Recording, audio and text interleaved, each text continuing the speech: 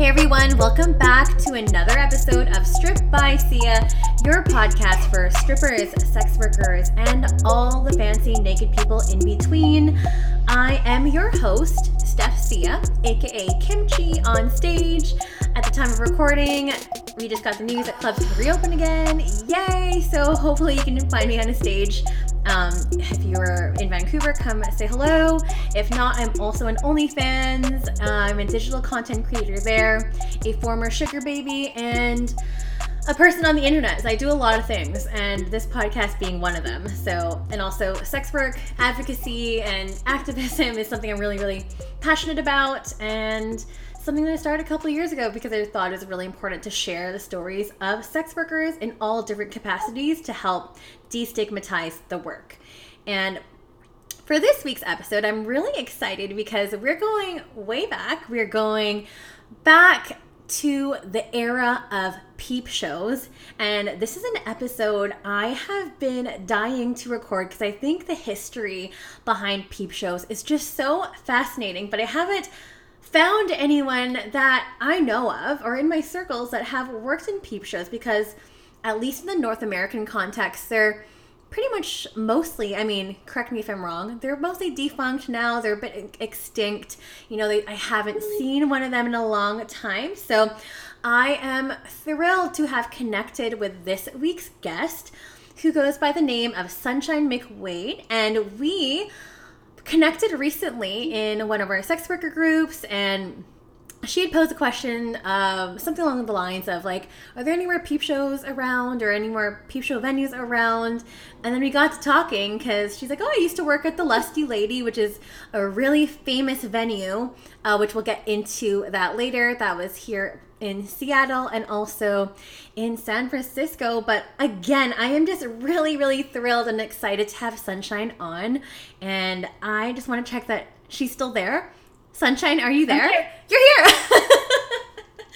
Yay. Oh, I'm so glad to have you on the show this week. Thank you so much again for taking time out of your day to come and speak with me on the topic of peep shows. Yeah.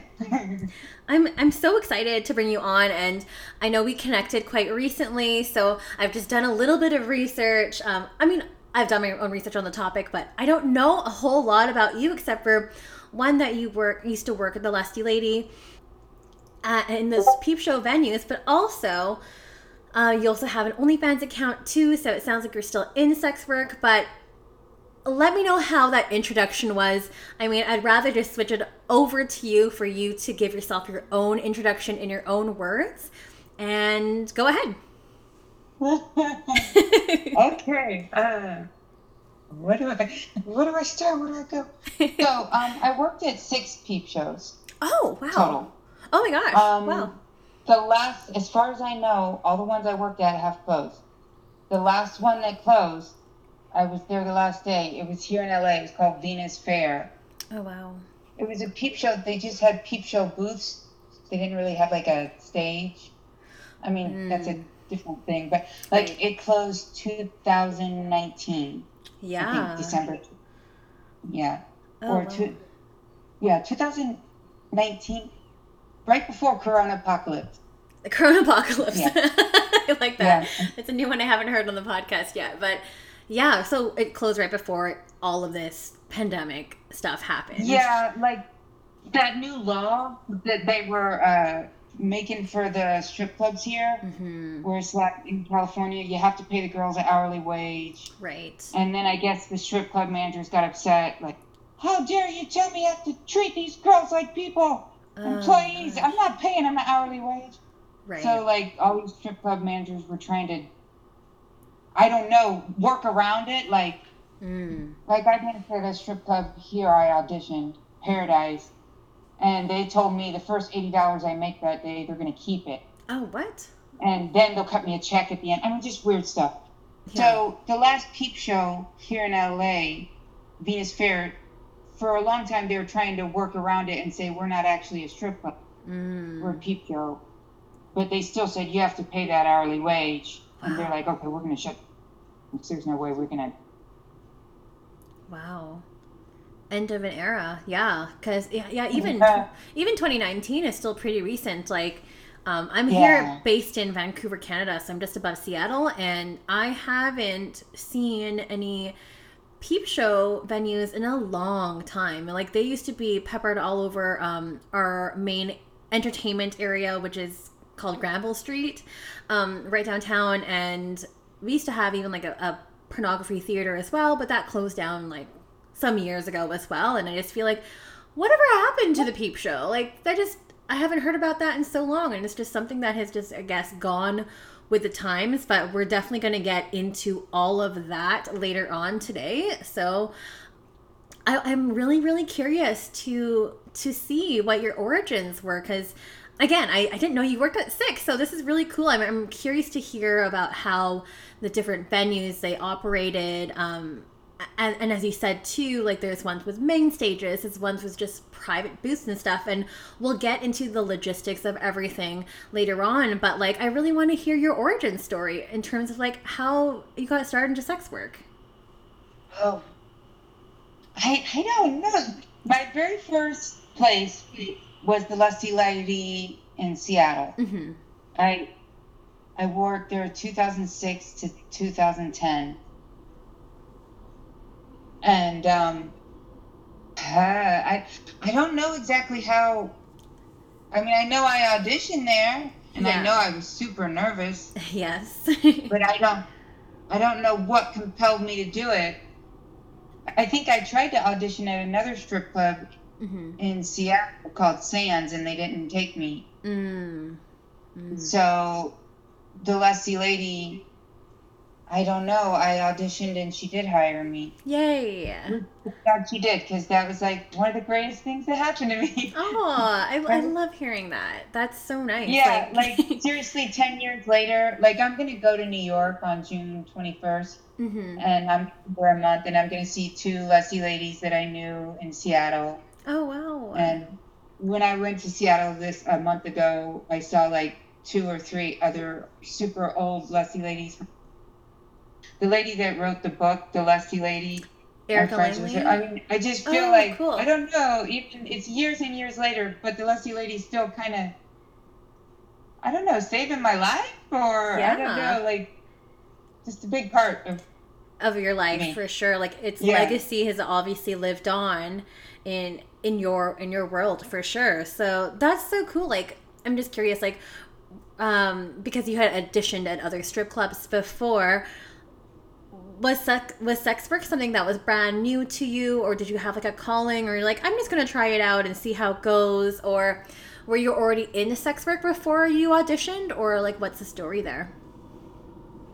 No, that's a good question. I was doing nothing in the sex industry until I started working at the Lusty Lady in Seattle. Oh, wow. I was pretty old for a baby stripper. Actually, because I was 24. And normally they want you as young as you can be, you know, 18. But yeah, I did basically nothing in the sex industry before I started dancing at the Lusty Lady. And the Lusty Lady was like my introduction to everything. Oh, wow. Like, when I first started dancing at the Lusty Lady, I remember the first time I heard the word polyamory or polyamorous. Like, the other girls at the Lusty Lady said it. And I was like, I took a bunch of, like, Spanish classes, and I don't know, I thought poly is many, right? Yeah. But that's not Spanish. I guess it's Greek. I figured it out, but that was the first time I ever heard that word, was at the Lusty Lady. Oh, wow. And then, you know, later on I learned about sugar babies. Yes. I don't know if I even learned that at the Lusty Lady. And the Lusty Lady was my intro to everything. Wow. Basically. Yeah. No, that's great. I mean, I think it's a great place to start for sure. And what was I going to ask you? I was going to ask, like, your audition process. What was that like? Because you said you're a bit nervous, which I think is, like, you know, natural for us to feel, especially if you've never gone into sex work before. Can you take me down memory lane and try to recite what was going through your mind that day, or how you felt? Well, I think it's, can you hear me? Yeah, you're good. So, okay, the way that Deborah was the manager of the Seattle Lusty Lady, And the San Francisco one was unionized, and it was super different, and the Seattle one wasn't. But they had some basic common things in common. They paid an hourly wage to dance on stage, you know. But so yeah, Deborah said it's like a 3-step process, you know. So first you come in and you fill out an application, and then the second time you come in, she takes you into one of the booths, the big booth. It's a 2-way, and she lets you watch the show. She just puts some quarters in, and she explains stuff. Right. Like she said, okay, so you see this girl dancing for this window right here? Okay, she has her butt in the window, you know, or she's spread eagle, but you see she's not touching her vagina, right? You're not supposed to touch the labia. She's like saying this. And then she's like, okay, you see this other girl? She has something like that's keeping her midriff warm, but I mean, she has her boobs and her butt, everything. You have to be naked. Right. If you have any kind of a costume, it's for decoration, but you can't be covered up. It's a live stage nude show. Right. You need to be live and nude. Shoes preferred, and that's it. Like, and so she showed you the show. She explained some things. I specifically remember I thought it was great, or maybe I was just shocked. I don't know. I had a blank face on my face, and Deborah was like, "Are you okay?" And I was like, "Oh, I'm fine. I'm fine." Then I felt, oh my God, something should be wrong, you know, because she said, "Are you okay?" I thought I was just staring at the show. I don't know. Maybe I was just mesmerized by the nudity. I don't know. Yeah, totally. So then, sorry, go ahead. No, you go ahead. So then after she shows you the live stage show, and she explains some things on the show and how it, you know, don't do this or, you know, whatever. And then afterwards, she takes you into the office and she's like, okay, the third step, you come back again and you audition. Do you want to do that? And I was like, okay, what do I do? And she said, buy some heels, but don't wear them because you wear them on stage. You're not supposed to wear them out anywhere else. Keep the floor. Right. Yeah. You're supposed to keep the floor, the dance floor clean, you know? Yeah. So keep the receipt just in case you don't get hired. I said, okay. So I had no idea what to buy. I did not buy stripper shoes. Oh I just bought some like black heels. Like regular heels, okay. Sandal heels or whatever. But they look fine. And yeah. Like the customers are really looking at your shoes. Yeah, they're not looking at your shoes. They're not paying attention to that. So, yeah, unless it's a foot fetish guy, I guess. But, that's true. So I went back and I auditioned. I think she gave me like a week later, and I was just nervous the whole time, like. And I went on stage like, okay, I put a bunch of makeup on, and I said, I'm just gonna smile and do this. And I went on stage, and I guess I was so nervous I was dancing really fast. Yes. So I was getting really overheated, and I was kind of sweaty. And then she eventually pulled me off stage. Like, I think you did really good. You smiled at the customers, so that's good. That was one of the things she always talked about. Like, I guess you always want to make, and I think about this still, even if I'm dancing at a strip club. You think you always want to make the sexy faces, but honestly, when you're smiling, I think the guys think you're more, I don't know, welcoming. They're more happy about smiling face than the sexy face. Totally. And like you can really connect with the audience that way too, right? Yeah. So she said, there's some things I hope you'll grow out of. Oh, did she? What did she mean? Yeah, I'm going to hire you. Oh, good. And then she said, have you thought about a name? And I thought of all these different names. I was taking a bunch of Spanish classes, so I was like, oh, I want a nice, pretty Spanish name, blah, blah, blah. Like, no. I think you should just drop your name to Shine. And I was like, Shine? But that's my real name. Isn't that? And she's like, no, the customers are never going to know. And she said, I think you kind of shine on stage. And I was like, okay. So the whole time I was at the Leslie Lady in Seattle, my stage name was Shine. Okay. And I never had it again. But wow. I don't know. It was great. Wow. Some dancers would say, I think it's awesome because you don't try to have a persona on stage. You're just yourself on stage. So you really are like Shine. Totally. Like, okay. That's so different too, because like as you know, and also for safety reasons and like anonymity and stuff too. Like I never hear of anyone really using their real name, or at least a part of their real name, in their stage names. But I feel like nowadays more and more sex workers are getting, at least not sex workers. I mean, more so for dancers, I would say, at least in the North American and especially Canadian, Vancouver specific, like where I am. A lot of us are using or displaying our real names now, which is really interesting. I'm not sure if that's just specific to where we currently are geographically, but that's just like an observation that I've noticed in the past couple of years. But one thing I can say, I danced in Guam for 8 months. Oh, cool. And for whatever reason, in Guam, the manager said, just use your real name, Sunshine. And I noticed that a lot of dancers in Guam would use their real name. And it's not always like, oh, I got lucky, I was born with this stage name. But I mean, like a girl named Mandy, it's like, I'm going to dance by Mandy. You know? Yeah. And that was very, very common in Guam. Right. I thought the reason was because in Guam, it's expected you're supposed to be an entertainer all the time. Yeah. Like, even when you're not at work, if you see guys, they're like, who are you? Where are you? Where do you work? And you're always supposed to say, I work at G-Spot. You should come see me sometime. So right. I thought that was the reason why they were using their real names. Maybe. Name. That's really interesting, too. Thank you so much for sharing that. That's, again, another observation that we've had. So, again, it's not unique to Vancouver, so... Well, I mean, I believe Vancouver. I haven't heard of it anywhere else. I'm surprised you tell me about Vancouver. So maybe Vancouver and Guam only, or maybe some other place. I have no idea.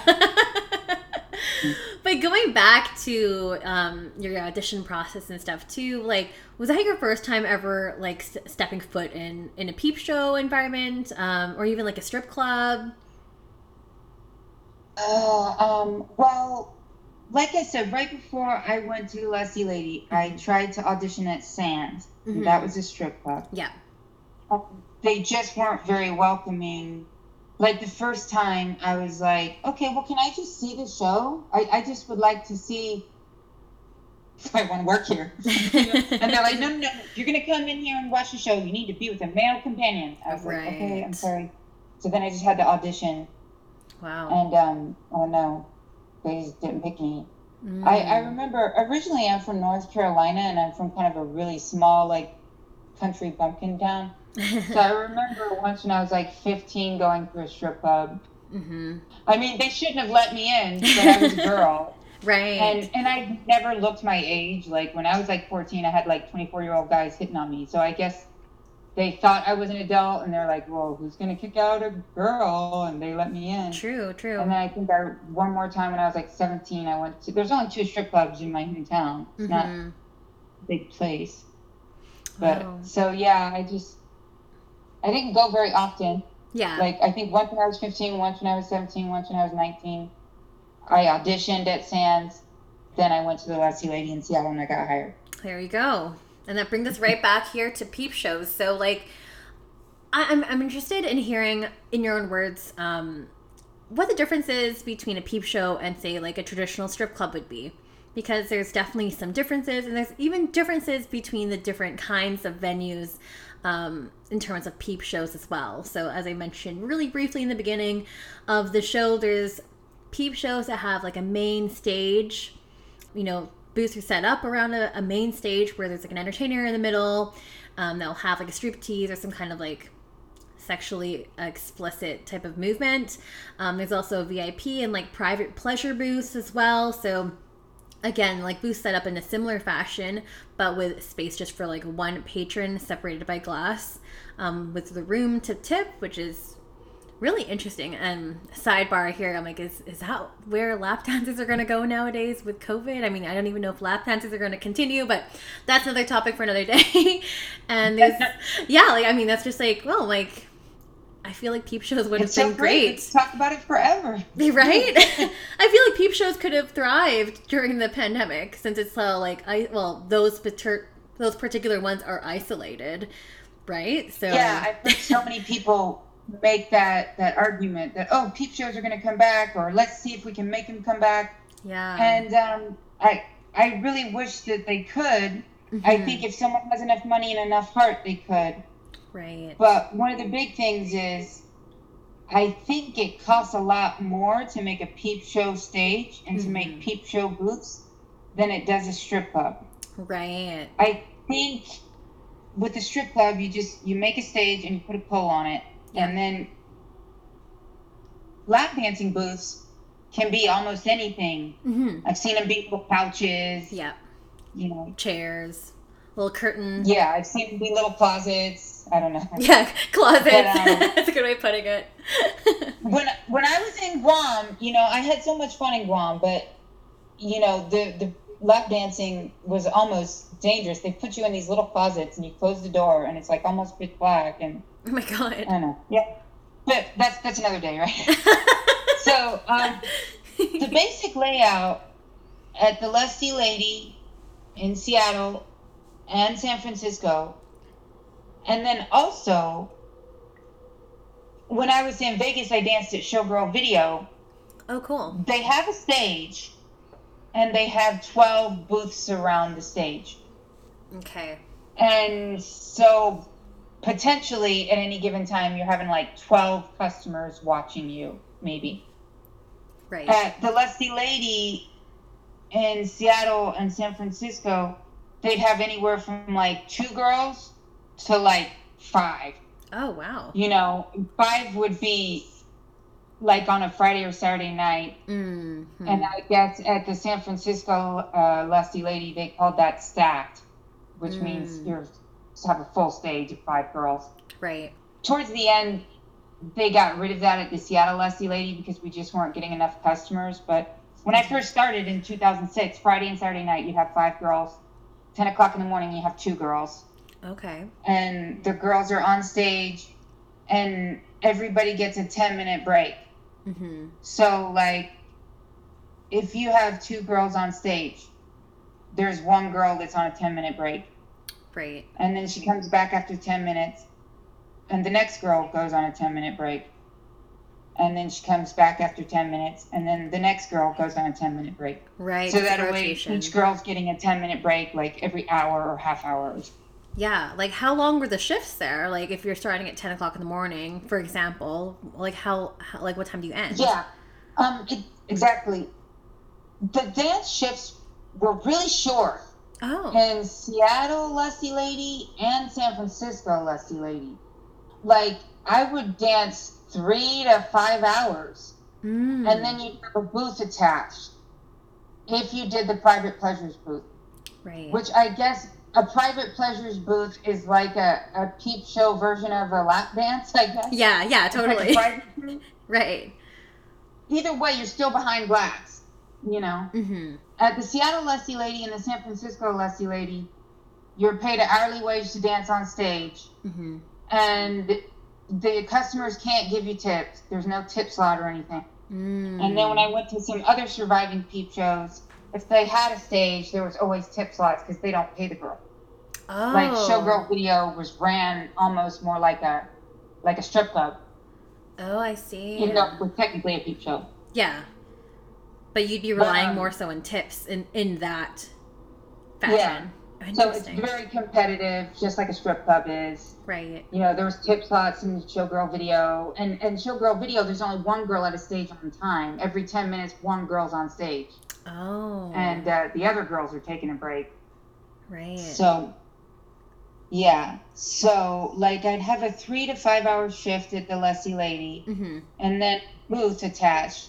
This was at the Seattle Lusty Lady. And the booth is like an hour long. Oh, wow. And it's basically just to do private shows. Yeah. I mean, the customer still can't touch you. It's behind glass. Yeah. But you're in a window exposed to the hallway. And so customers can walk by. And then a customer sees you.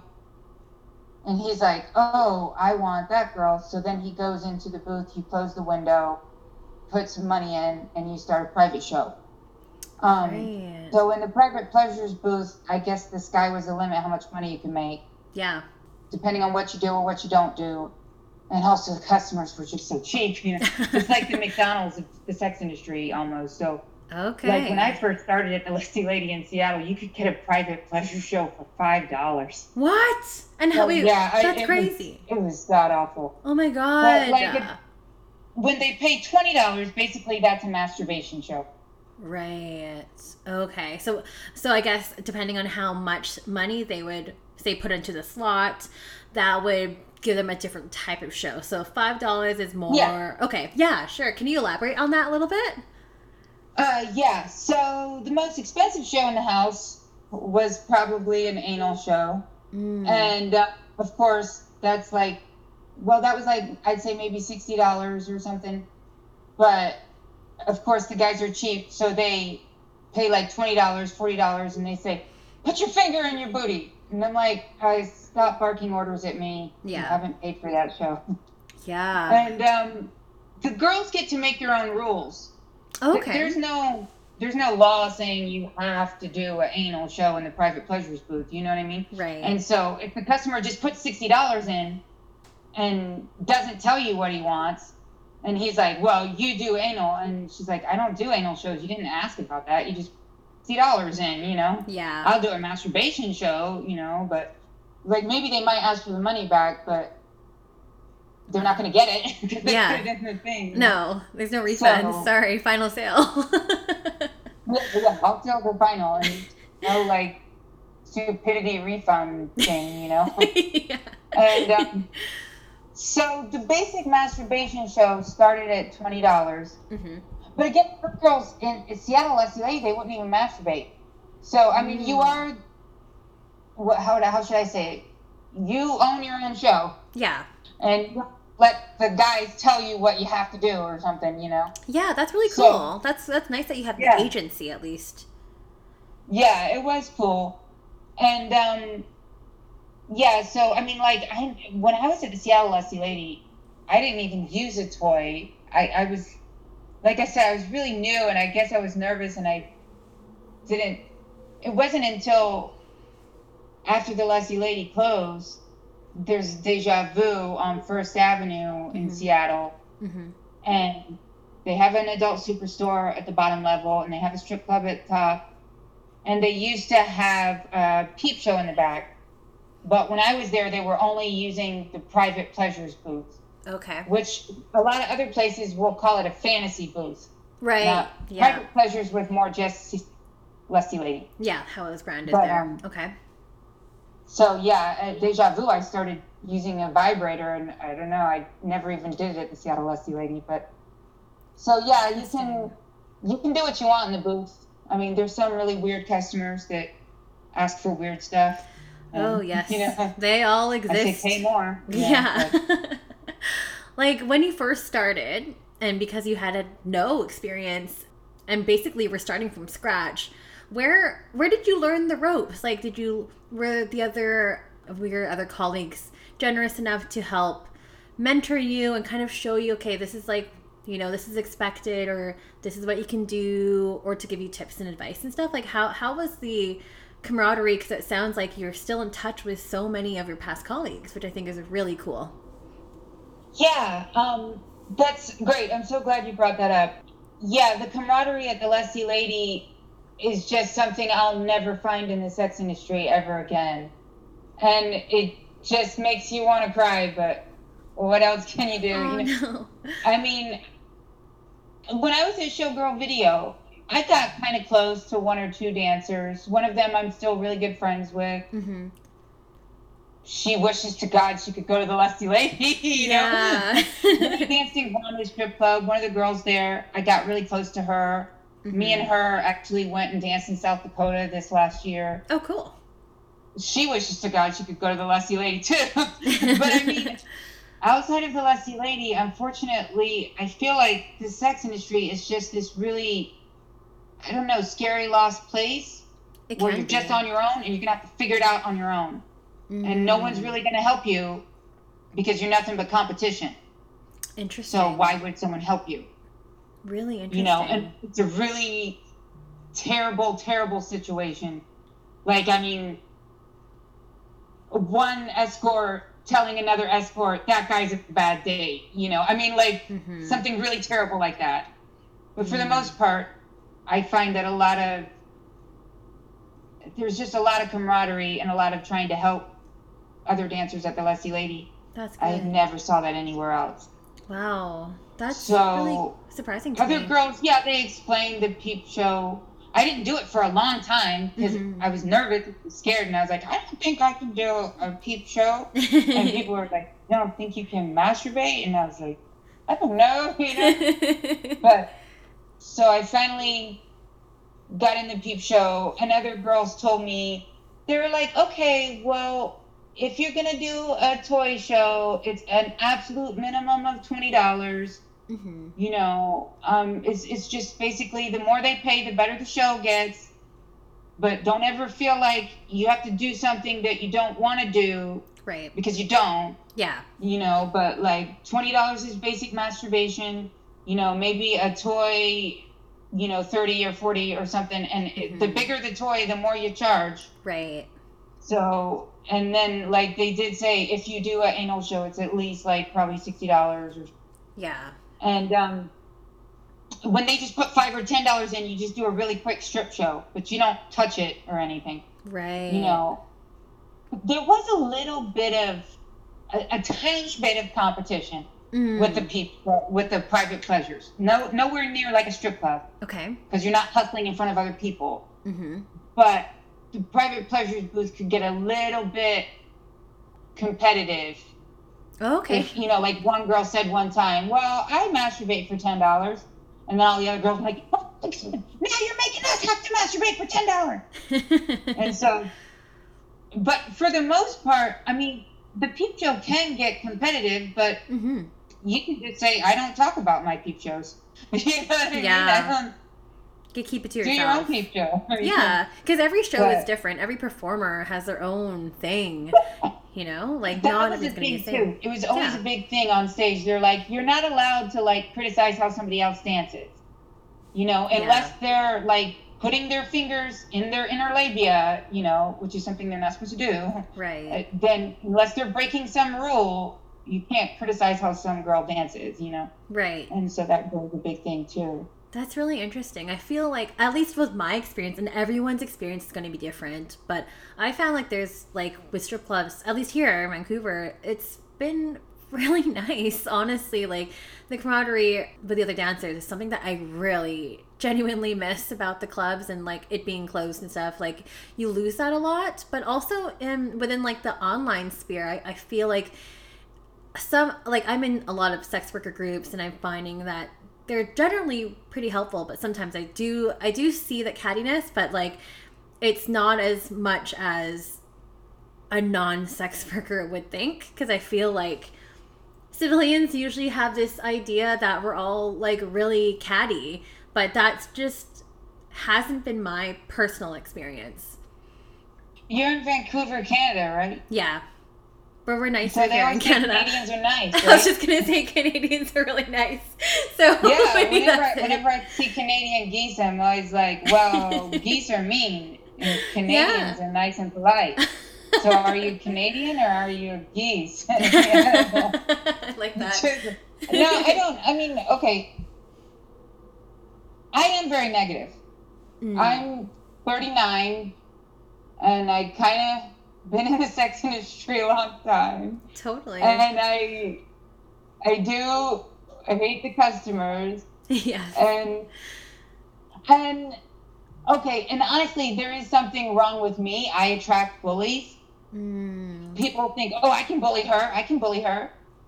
You know, and so I don't know. I guess the most bullyish stripper is definitely going to come up and try to bully me. Oh, no. I've had that experience at Showgirl Video a lot. Yeah. I had it in Guam a little bit. Honestly, in Guam, there was a lot of camaraderie. Yeah. And it was a strip club. But Guam, they had to run it like a real business. They had to, like, you were paid $70 a day. Right. And they gave you a check every 6 days. That's how it's supposed to be here in California now. Right, but yeah. California's like trying to figure out ways around it, and they're like, no, we're going to keep your first $80. that you make lap dancing. You know what I mean? Yeah, I've heard about that. Like in Guam, you paid $70 a day. That's 7 hours of dancing. And then also you're making money from lap dancing and tips and champagne rooms and all that and selling drinks. And so, yeah, maybe it was a little bit better in Guam because there was at least a paycheck. Yeah, at least you have that. Some way to try to screw you out of that paycheck, like they're trying to do in California now. Right, yeah. And that's definitely something we spoke about briefly on one of the episodes. If you listen back to season 2 with Jordan Kensley, we definitely talk about that. So if you're interested in hearing more about the legislation and the laws surrounding strip clubs in terms of like employee status versus independent contracting, it's a really interesting chat. So be sure to listen back to that if anyone is curious. But I also wanted to ask you about, was there like, you know, how your patrons, they would give you like $5, $10, $20, whatever denomination. Does that coincide with a time as well? Like $5 is going to be like 10 minutes or something, or like, yeah. How does that work? Good question. Yeah. In the peep show, in the fantasy booth or private pleasures booth, whatever. Right. Like, and this is a long time ago, so inflation, it would be more now. When I very first started in 2006 at the Lusty Lady, $5 got you 2.5 minutes. Okay. And that's a pretty low number even for peep shows. Like immediately afterwards, I went to the peep show in Deja Vu that used to be there. Okay. And I think you paid $20 for 8 minutes or something. And so, yeah, like if you pay $10, I think you get 5 minutes at the Lusty Lady. This was back in 2006. Right. Then they raised it to $10. The girls complained enough, like, we are the cheapest girls in town. Yeah. What does the customer expect for $5? And so, yeah, I think at Showgirl Video, it was like 10 minutes or something. You paid $20, you get 10 minutes. Interesting. And yeah. Okay. Thank you so much for sharing. So I was like, how does this work? Which is really interesting because I feel like, and we're gonna talk about this really soon too, but it just sounds a lot like camming, or like early stages of camming before camming existed, right? So when like the Lusty Lady was closing, the Seattle one of the other girls was really into camming. And she says it's basically just like the private pleasures booth, except it's a laptop instead of an actual physical screen. Yeah. And the guy's not physically on the other side of the screen. You know what I mean? But basically, it's all kind of the same thing, sort of. Yeah, like a really... Yeah, so other girls camming have told me that it's very, very, very similar. Yeah, like a really... private pleasure booth. Yes. But dancing on stage, I don't know if you could ever replicate that. No. I want to open up my own peep show where I'm like, I'll bring it into the 21st century. Yeah. And I'll make like, you know, the girls dancing on stage. Maybe I'll have a webcam on stage. You can pay like $1, you know, for however a minute. I don't know, $1 a minute, and you can watch like girls dancing naked on stage. Maybe do it one day. Live stream. On peep show. Hey, you're gonna have to keep us posted on that. No, it's my lifelong dream. I don't know if I ever can do it. Well, thank you so much for bringing up like the whole camming aspect as well. Oh, sorry. They just put a dollar machine, window goes up. Yeah. You see dancing naked women, and I think it stays up for like 30 seconds or with the Seattle Lusty Lady, actual quarters. Oh, wow. So like a quarter bought you like 20 seconds or 30 seconds. Oh, wow. So the more quarters you keep feeding in there. And then by the time I got to the San Francisco Lusty Lady, they're like, no, we're not going to mess with quarters. You put $1 in there. Yeah. You know, and it's like, come on. You get like 1 minute or something, you know? Yeah. But I mean, really interesting that you brought up like the whole quarters aspect, because obviously this is like a really old school thing, because, and I forgot to even mention the history of peep shows in the beginning of the show, so I'm just going to pepper it in here right now. So peep shows, like, I mean, as you already we've already kind of explained what it is, but it's a live sex show or a pornographic film, because there's also those types of peep show booths as well, which just air like pornographic films 24/7. But basically they're viewed through like a viewing slot, so it's very like voyeuristic in some ways, and this was really popularized back in the 1970s, and this was like way before a lot of my listeners were born, before I was born. And this is before like home video and like VHS was a thing, and like the way to view pornography. So now, as you can see, it's shifting, and has shifted. Actually, I wouldn't say it's shifting anymore, because again, a lot of these places are lost now. They're gone, and they've lost it to technology. And we were just talking about camming and how there's so many similarities there between camming and peep shows, even down to the token aspect of camming. I feel like that's like quarters, you know, back in the day, right? I never thought of that, but that's a really great point. Yeah, like it's very similar. So speaking of the history, like First Avenue on Seattle used to have a lot of peep shows. It used to be like a really seedy part of town. Mm-hmm. Now they've made it kind of ritzy glitzy or something. I don't know. But they're like where Deja Vu. They had a peep show. It's because it used to be Champs, which was another peep show. There's just like a bunch of peep shows, and peep show like with the dancers, and just like peep show porn theaters. Like what you're saying, that's how you could do it. And they didn't have home video. Right. And Times Square was like famous for all these peep shows. Yes, back in the day. Before Giuliani decided to clean it up, I guess. Mm-hmm. Yeah, it's so sad. It's so sad. Sad. It's a completely different and digitized landscape nowadays. Yeah. Right? Totally. Like, have you ever... That's why I'm hoping, if I ever open up my own peep show, like I said, I would like to try to bring it into the 21st century, where it's like, okay, there's a live dance where there's like 12 windows or 10 windows, whatever. And then maybe, you know, one of the windows could be webcam or something, where you're putting money from your laptop, I guess, and then you get to watch the live show from your house, but it's a camera on the live stage show, and then maybe have a private pleasures booth, and then have a cam booth just for like, I hope one day, if all my dreams come true. I don't know. That would be so cool. Like, and again, like what we said earlier in the show too. I mean, like, you can live stream it. A lot of places are live streaming things nowadays. In the midst of the pandemic, I mean, things are slowly opening up now. But like, again, like as I mentioned early in the show, it would have been cool to see these come back, because there'd already be like each booth would be like isolated already. You know, you're not having any type of contact. They have the plexiglass there, so it's like, this is already safe. You would figure, but it seemed like okay, I was working at Venus Fair, and they closed right before the pandemic. Right. And then, you know, okay, so my peep show career kind of, at first I was at the Lusty Lady in Seattle for 4 years, and then I went to Deja Vu, the peep show that was in the back, for like 2 years, and then a little bit of time I was at Fantasy Unlimited, which is another peep show that just now closed. But it was like, they closed because of the pandemic. Oh.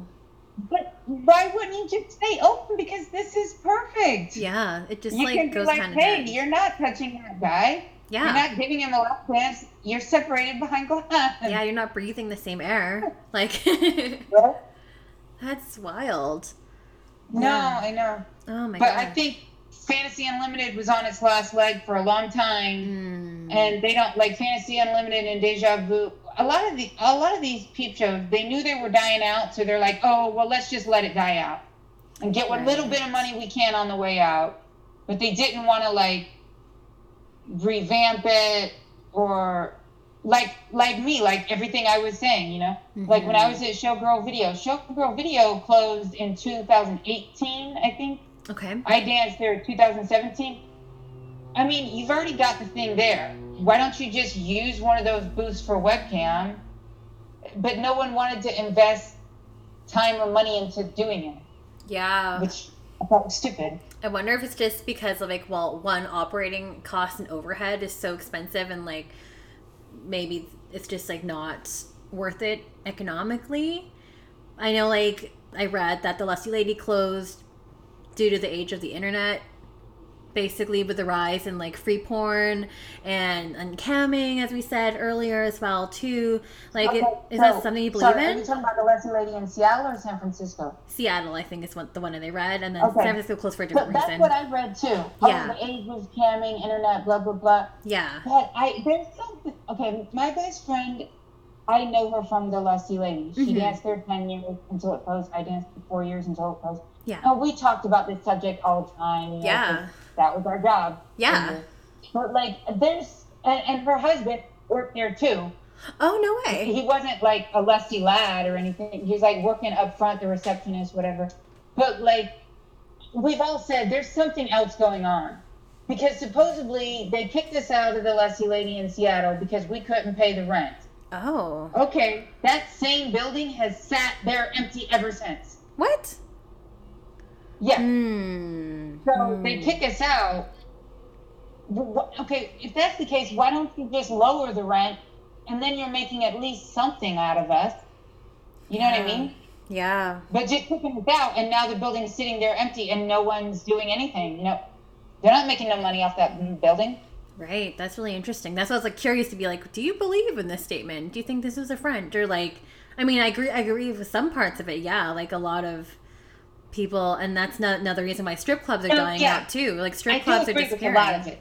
Yeah. Like what you're saying. Like when I talked with Deborah, that was the manager at the Seattle Leslie lady. When I very first started, the walls had all these, you know, pictures of these beautiful porn stars from back in the 80s. Big names, big names. I was like, who are these people, you know? And they're like, oh, well, she came and worked at this peep show for blah, blah, blah. You know, because back then people would come to a peep show. If you say, you know, I can't remember any of the names now. Oh, that's okay. If you say Marilyn Chambers is going to be at this Seattle Leslie lady, then all the customers would come. But nowadays, I guess it just doesn't have that pull that it used to.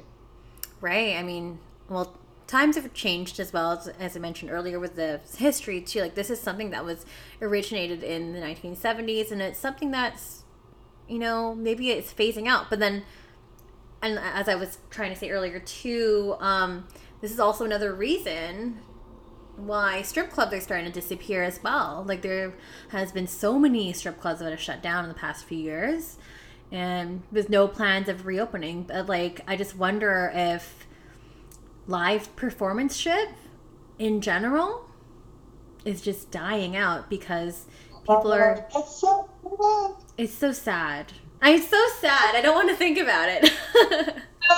Oh, it'll make you cry if you think about it. What stage are we gonna dance on?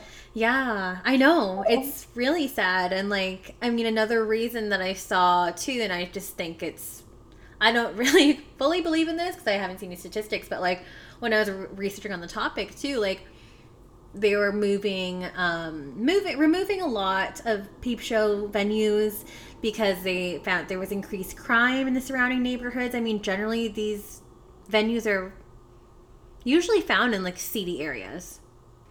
You know, but can they blame it fully on peep shows? I don't think they could fully blame it because, you know what, like, it just happens to be, like, maybe the clientele or the people that are in those neighborhoods, they just, maybe it's socioeconomic. Well, I think that really always pissed me off about that is, and I felt like they did it to peep shows first, now I guess they're doing it to strip clubs, I don't know. Yeah. But, like, they have all these laws on where you can open a peep show.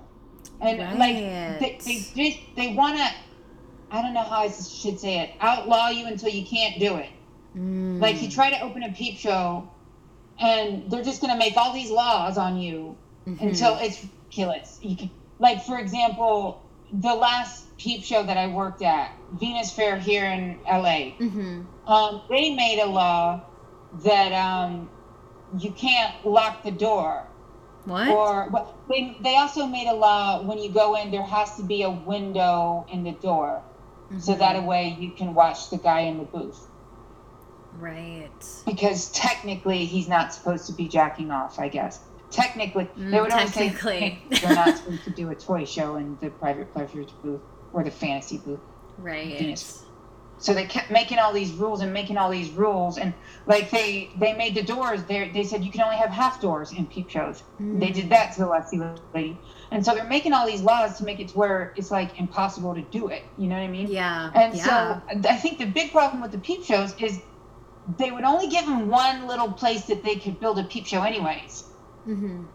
So you, I guess, punish them. Oh my God, your neighborhood's so terrible. And it's like, that's the only place you would allow me to open a peep show. Right. So you can't blame me that I opened this peep show in a bad area. That was the only area you'd let me open it. Yeah, that's the only place you can operate. So yeah, exactly. Yeah, it leaves you with little to no options, right? Or just don't open one.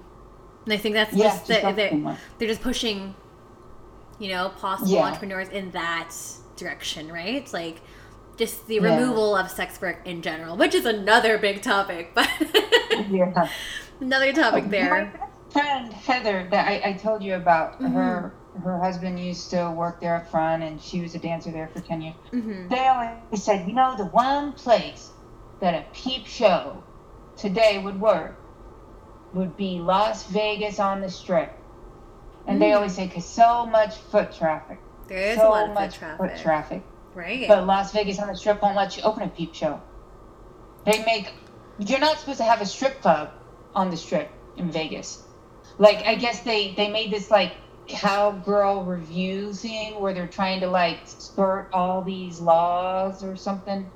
And then they had that Thunder from Down Under. I think that was supposed to be a male strip show.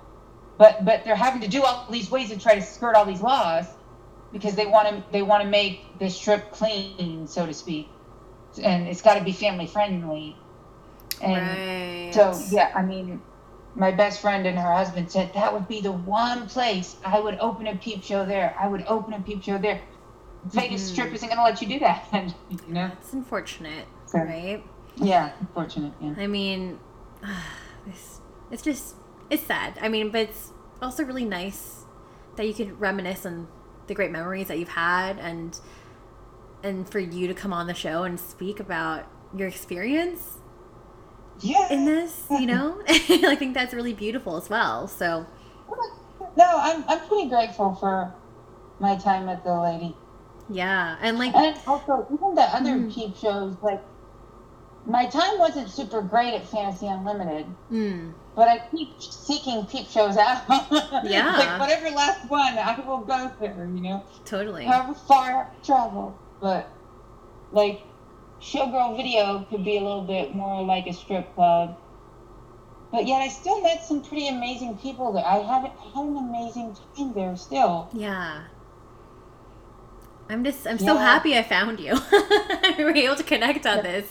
Because again, it's like something I find so fascinating, and like I've just never had the opportunity to do an episode on this because I couldn't find anyone. I was like, who'd be open to speaking about this? And I found you. So Erica Langley could come on and talk to you about her book. Yeah. She did the book about the Lusty Lady in Seattle. Yes, that's right. Photographer, journalist, I guess, or whatever.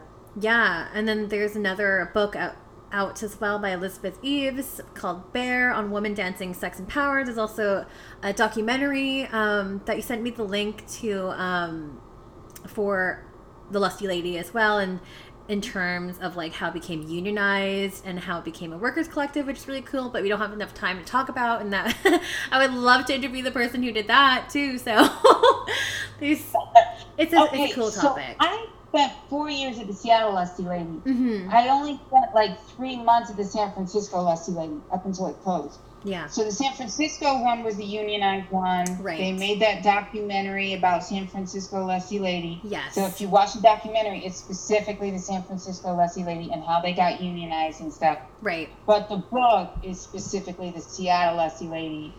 Okay. Good to know.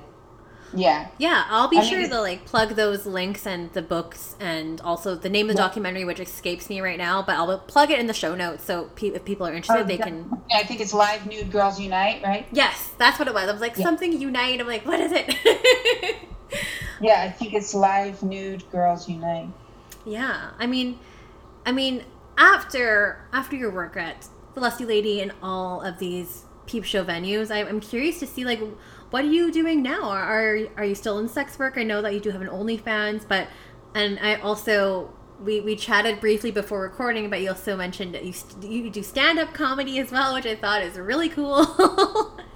Yeah, maybe next time I'll play some stand-up. Yeah. But basically, my stand-up, I mean, I barely do it. I can't even call myself a stand-up comedian anymore. But I did it for a few years. Oh, cool. And basically, it was all about stripping. It was like, hello, my name is Sunshine. I used to be a stripper.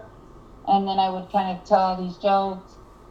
For a long time, I would just talk about all the stereotypes people had about strippers. Yes. And either, like, if I can prove it right in a funny way, okay. Or if I can disprove it in a funny way, okay. Totally. And I like that.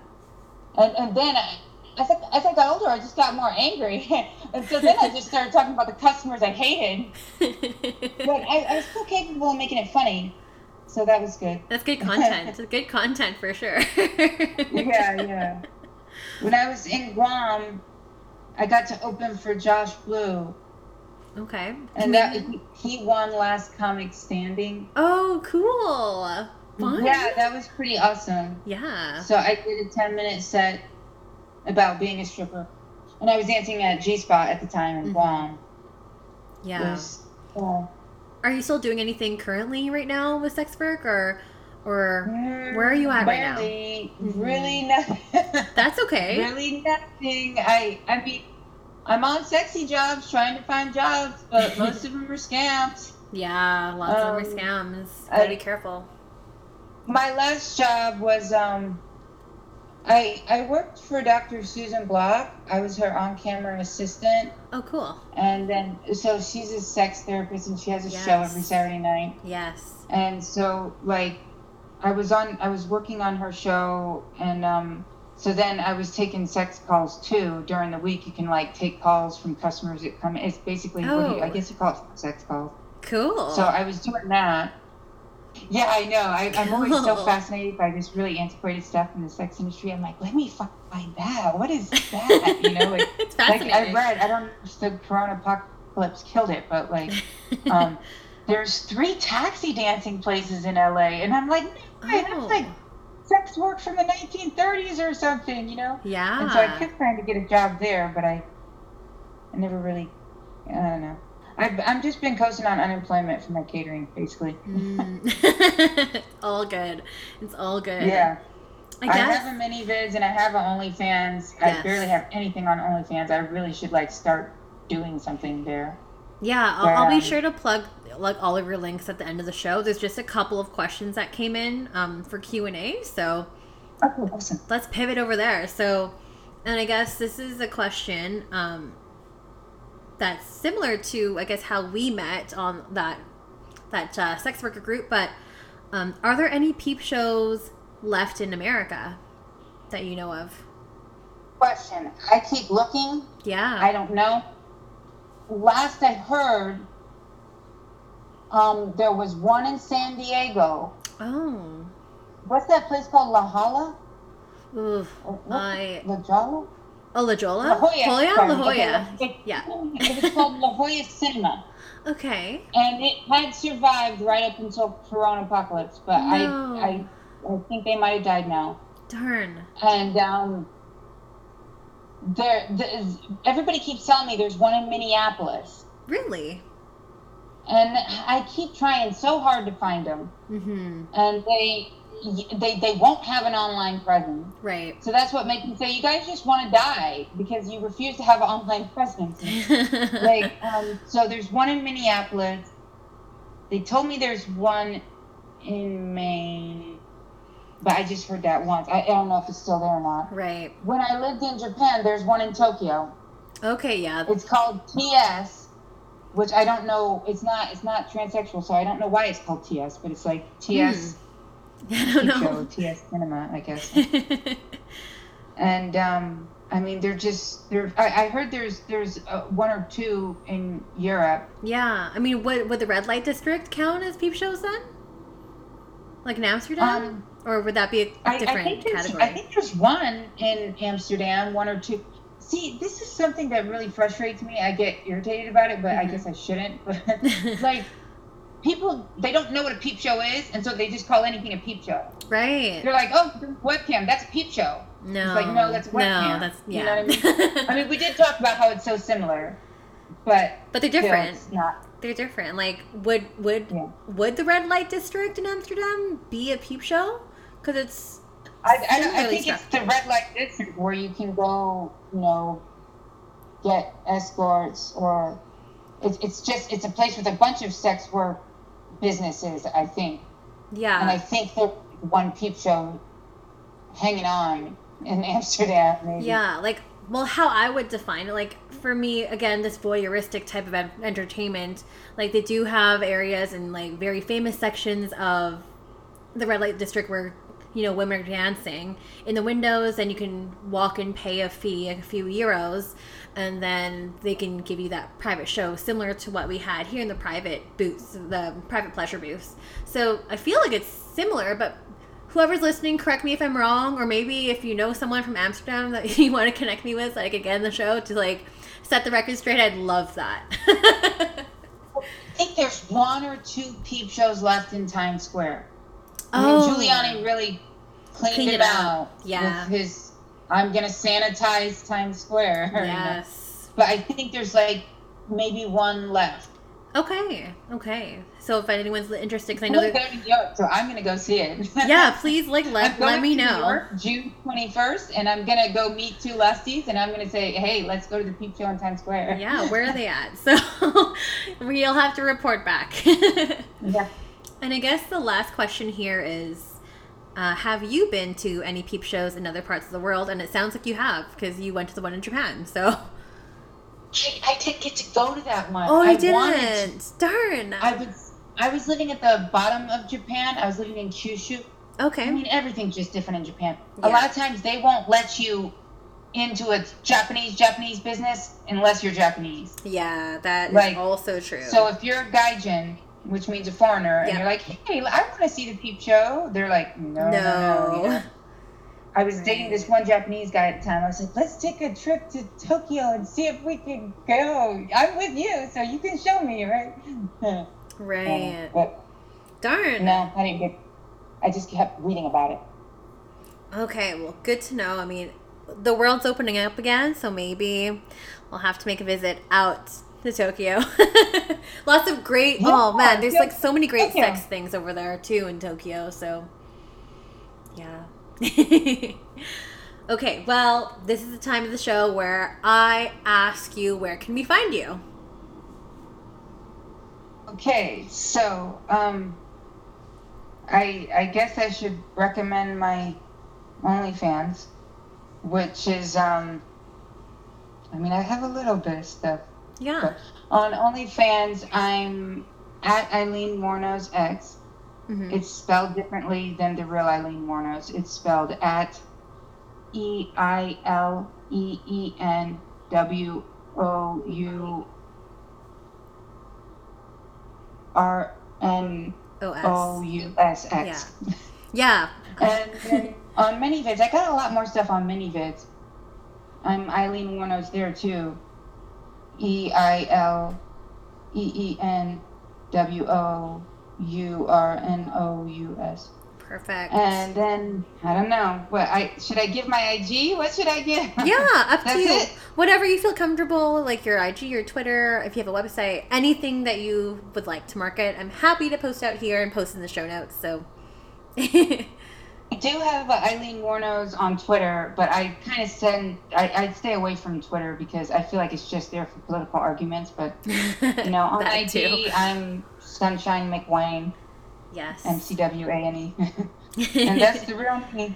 That's the real you. And it was so nice to chat with you, Sunshine, on this episode. Thank you so much for just letting us know, you know, and sharing your experience of peep shows and what that was like. And, you know, thank you. I wish I could tell you more. I know. I really Maybe think I'll see if Erica Langley can come on and she could talk about the book. Yeah, that would be awesome. I would have to read it first, so I have to do my research. Okay. Yeah, but I think that would be great, and I love how passionate you are about peep shows. Even now, you're like, I'm going to go to New York, and we're going to just try to find the other peep shows out there. I think that's really, really cool. So again, keep me posted on what you find. For sure. And it is new episodes every single Sunday. It's Strip by Sia on Instagram. It's also Strip by Sia on Twitter as well, or my personal on Instagram. It's Sia Steph if you want to get at me. And we'll catch everyone in for a new episode next Sunday. Bye. Thank you so much. Bye.